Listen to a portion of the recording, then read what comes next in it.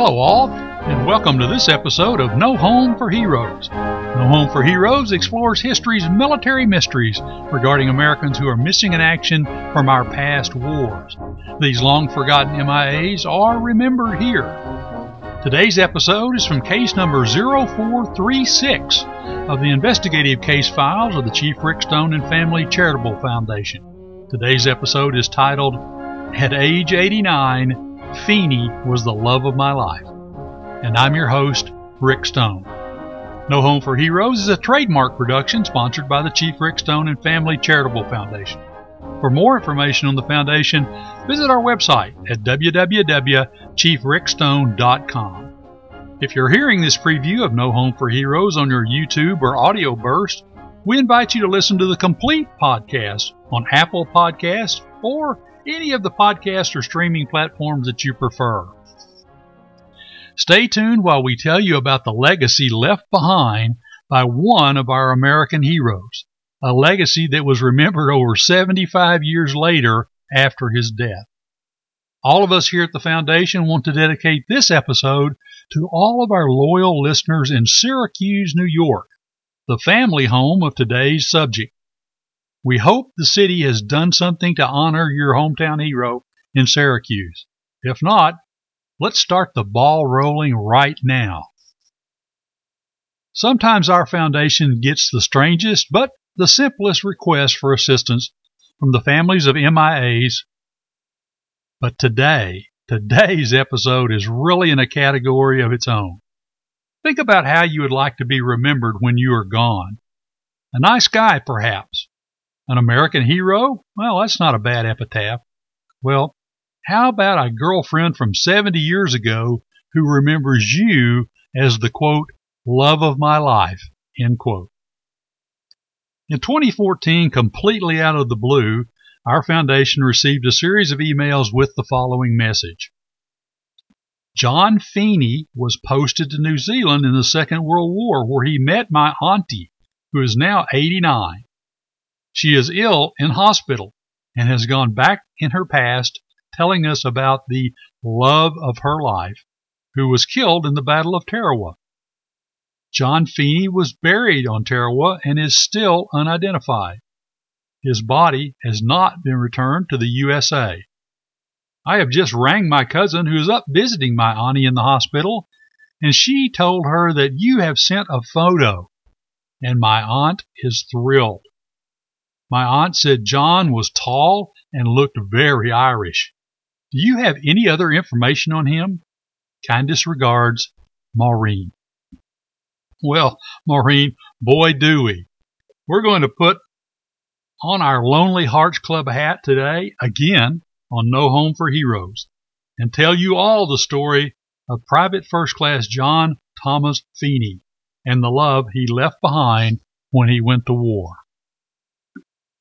John Thomas Feeney reported he was born in Englewood, New Jersey.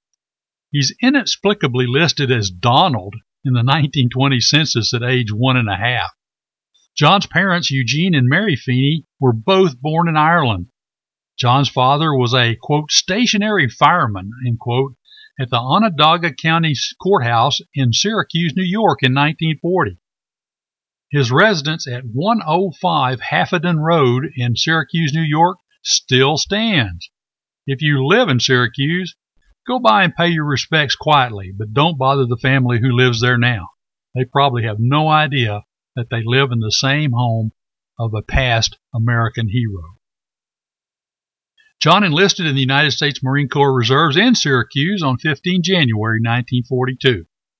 The term of his enlistment was for the, quote, duration of the national emergency, end quote. He was assigned the rank of private.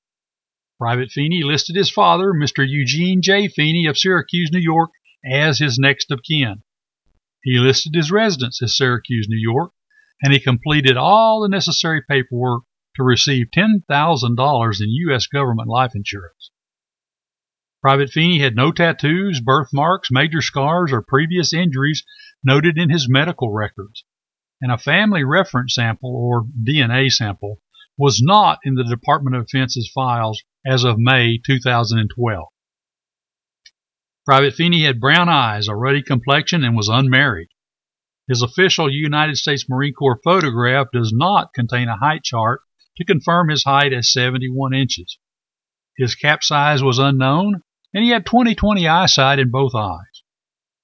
Private Feeney's last recorded dental examination was on 21 June 1943, shortly before his loss, when his chart noted 6 cavities, 10 extractions, and 2 wisdom teeth present.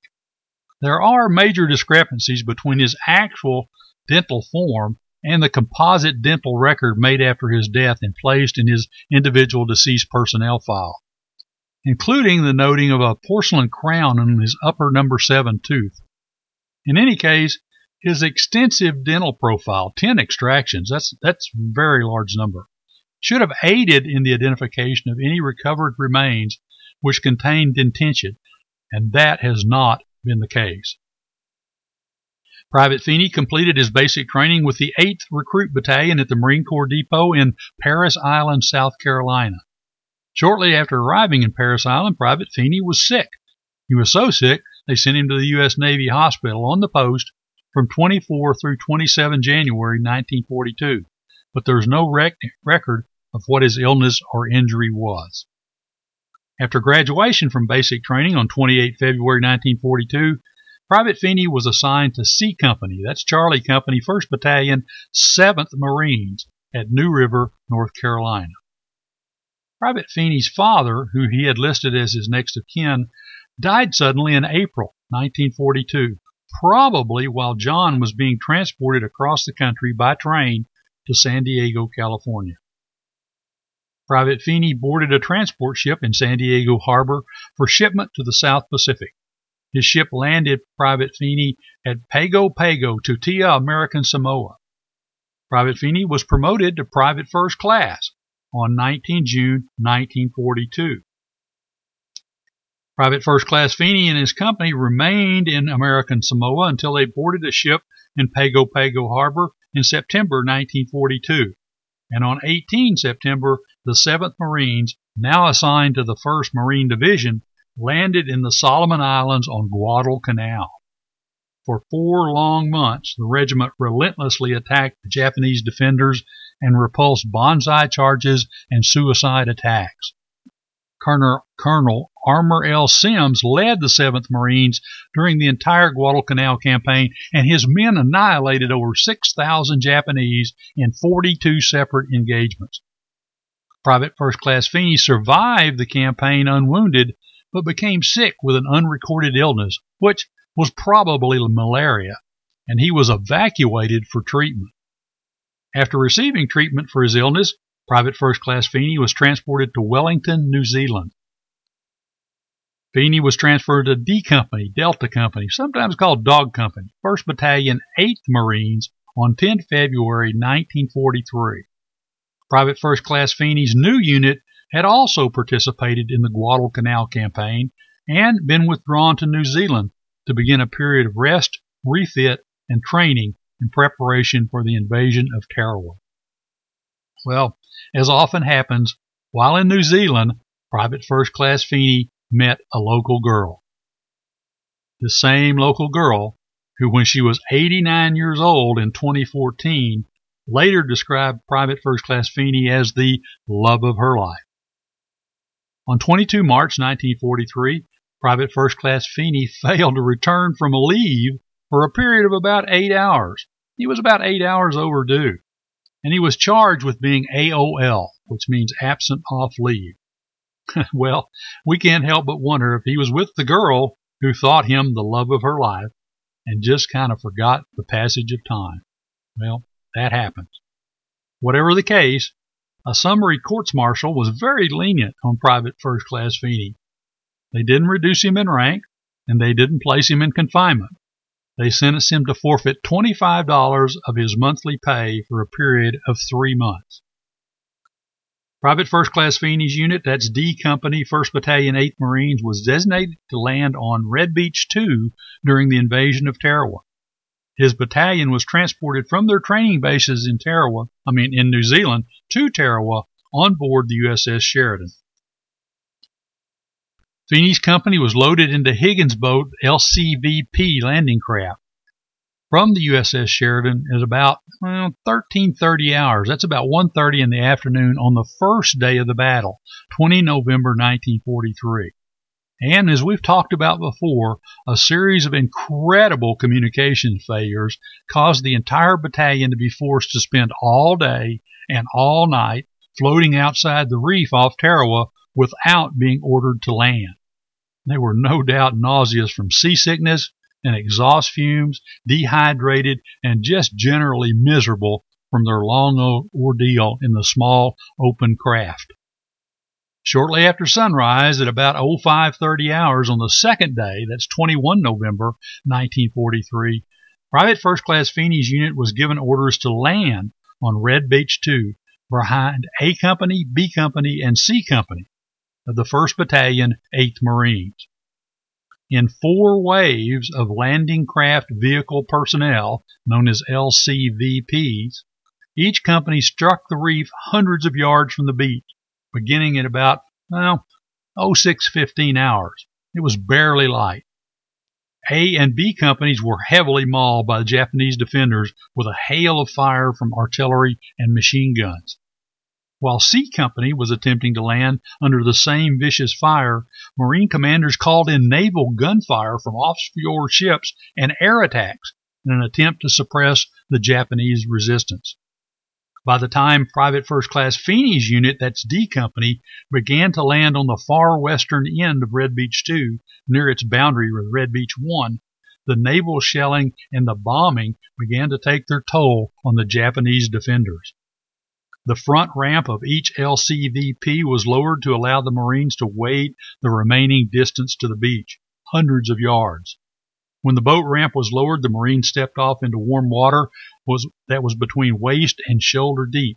Being almost 6 feet tall, this was an advantage to Private First Class Feeney. Soon, many began collapsing as a result of being hit by heavy machine gun fire. Others stepped into deep shell holes beneath the water and were drowned by the weight of the heavy equipment that they were carrying. As the survivors struggled to wade 500 yards, that's over a quarter of a mile, onto shore, they were raked by a vicious fire from the partially sunken hulk of a Japanese freighter on their flank, which was known as the Sadu Maru, upon which the Japanese had stationed numerous machine guns. The landing attempt resulted in heavy casualties, and it was vividly described in an excerpt from this after-action report. Quote, "The first wave landed on the edge of the reef at about 06:15, and when the ramps went down, it received very heavy fire. I believe we received 90% of our casualties in the water. Our total casualties were, I think, 328, including 90 missing. We lost about 230 men in the water. About 1,200 hours, we had just about all of our troops ashore, numbering about 630. But they were greatly disorganized. We encountered no heavy resistance throughout the operation except in certain emplacements." End quote. Well, upon landing, Private First Class Feeney's unit attempted to attack westward and inland, but despite heavy fighting all day, they made very little progress against the Japanese fortified emplacements. Private First Class Feeney's unit dug in at nightfall, expecting a counter-attack from the Japanese that never materialized. However, 2 out of the 8 officers in D Company were wounded. On the next day, 22 November 1943, Private First Class Feeney's company continued their attack inland. It is likely that Private First Class Feeney was lost during this action. He was originally listed on his United States Marine Corps casualty card as killed in action, or KIA, on 22 November 1943. His casualty card does not list a cause of death or a burial location. However, the card does list a burial date of 22 November 1943. This means that Private First Class Feeney was likely buried the same day he was killed. The chaplain's logbook, the Graves Registration Unit report, and the Island Commander and his report of June 1944 all list Private First Class Feeney as, quote, buried at an unknown location, end quote.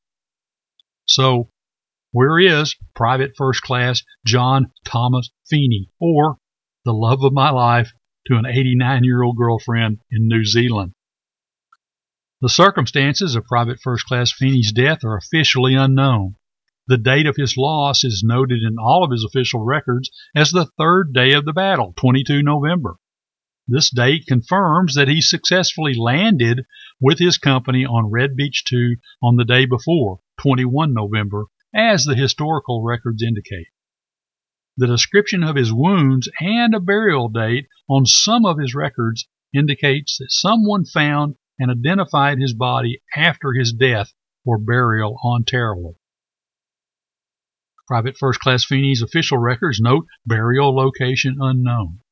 Since Private First Class Feeney was apparently not killed until the third day of the battle, he was surely not lost in the lagoon and was not likely washed out to sea.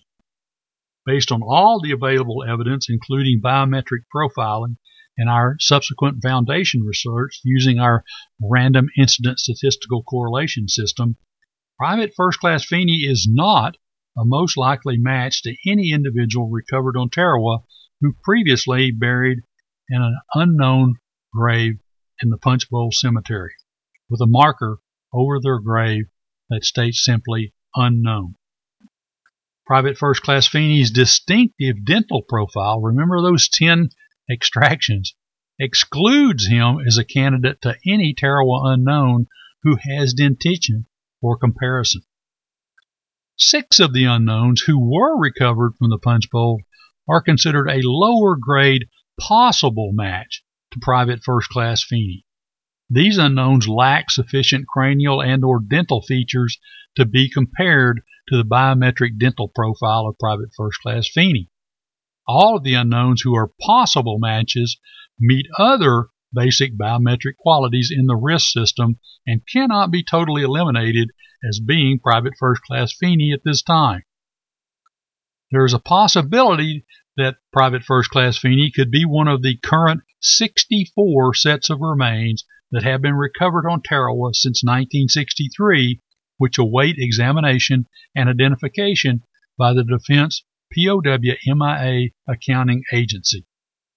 The backlog of recovered sets of remains awaiting identification by the Defense POW-MIA Accounting Agency is estimated to exceed 1,100 American servicemen and women who are stored in cardboard boxes on shelves in the DPAA laboratory storage room. The average time for identification after remains are received in the laboratory was reported by an internal analysis to be 11 years.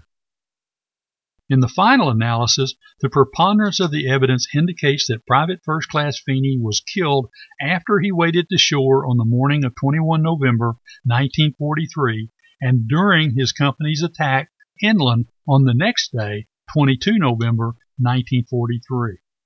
It is likely that Private First Class Feeney was identified after his death and was buried somewhere on Tarawa at an unrecorded location. In a final insult to his memory, the American Battlefield Monument Commission misspelled Private First Class Feeney's last name on the memorial to the missing in the Punch Bowl Cemetery in Honolulu, Hawaii. You know, there's one final note we want to mention regarding Private First Class Feeney's burial location. Of all the original 15 MIAs from D Company, 1st Battalion, 8th Marines, only one has been recovered and identified since the American Graves Registration Service left Tarawa in 1947. The post-1947 identified casualty from D Company was an unknown who had been originally interred in Cemetery 26 on Tarawa and later buried in the Punch Bowl Cemetery. Our Foundation's investigators have noted that it was the practice of individual units on Tarawa to search the battlefield after the action and attempt to gather their own dead together for burial.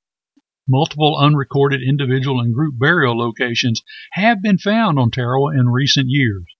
And while there's no historical record for this occurring with Private First Class Feeney's unit, the possibility exists that he may still lie on Tarawa to this day, in an undiscovered burial site.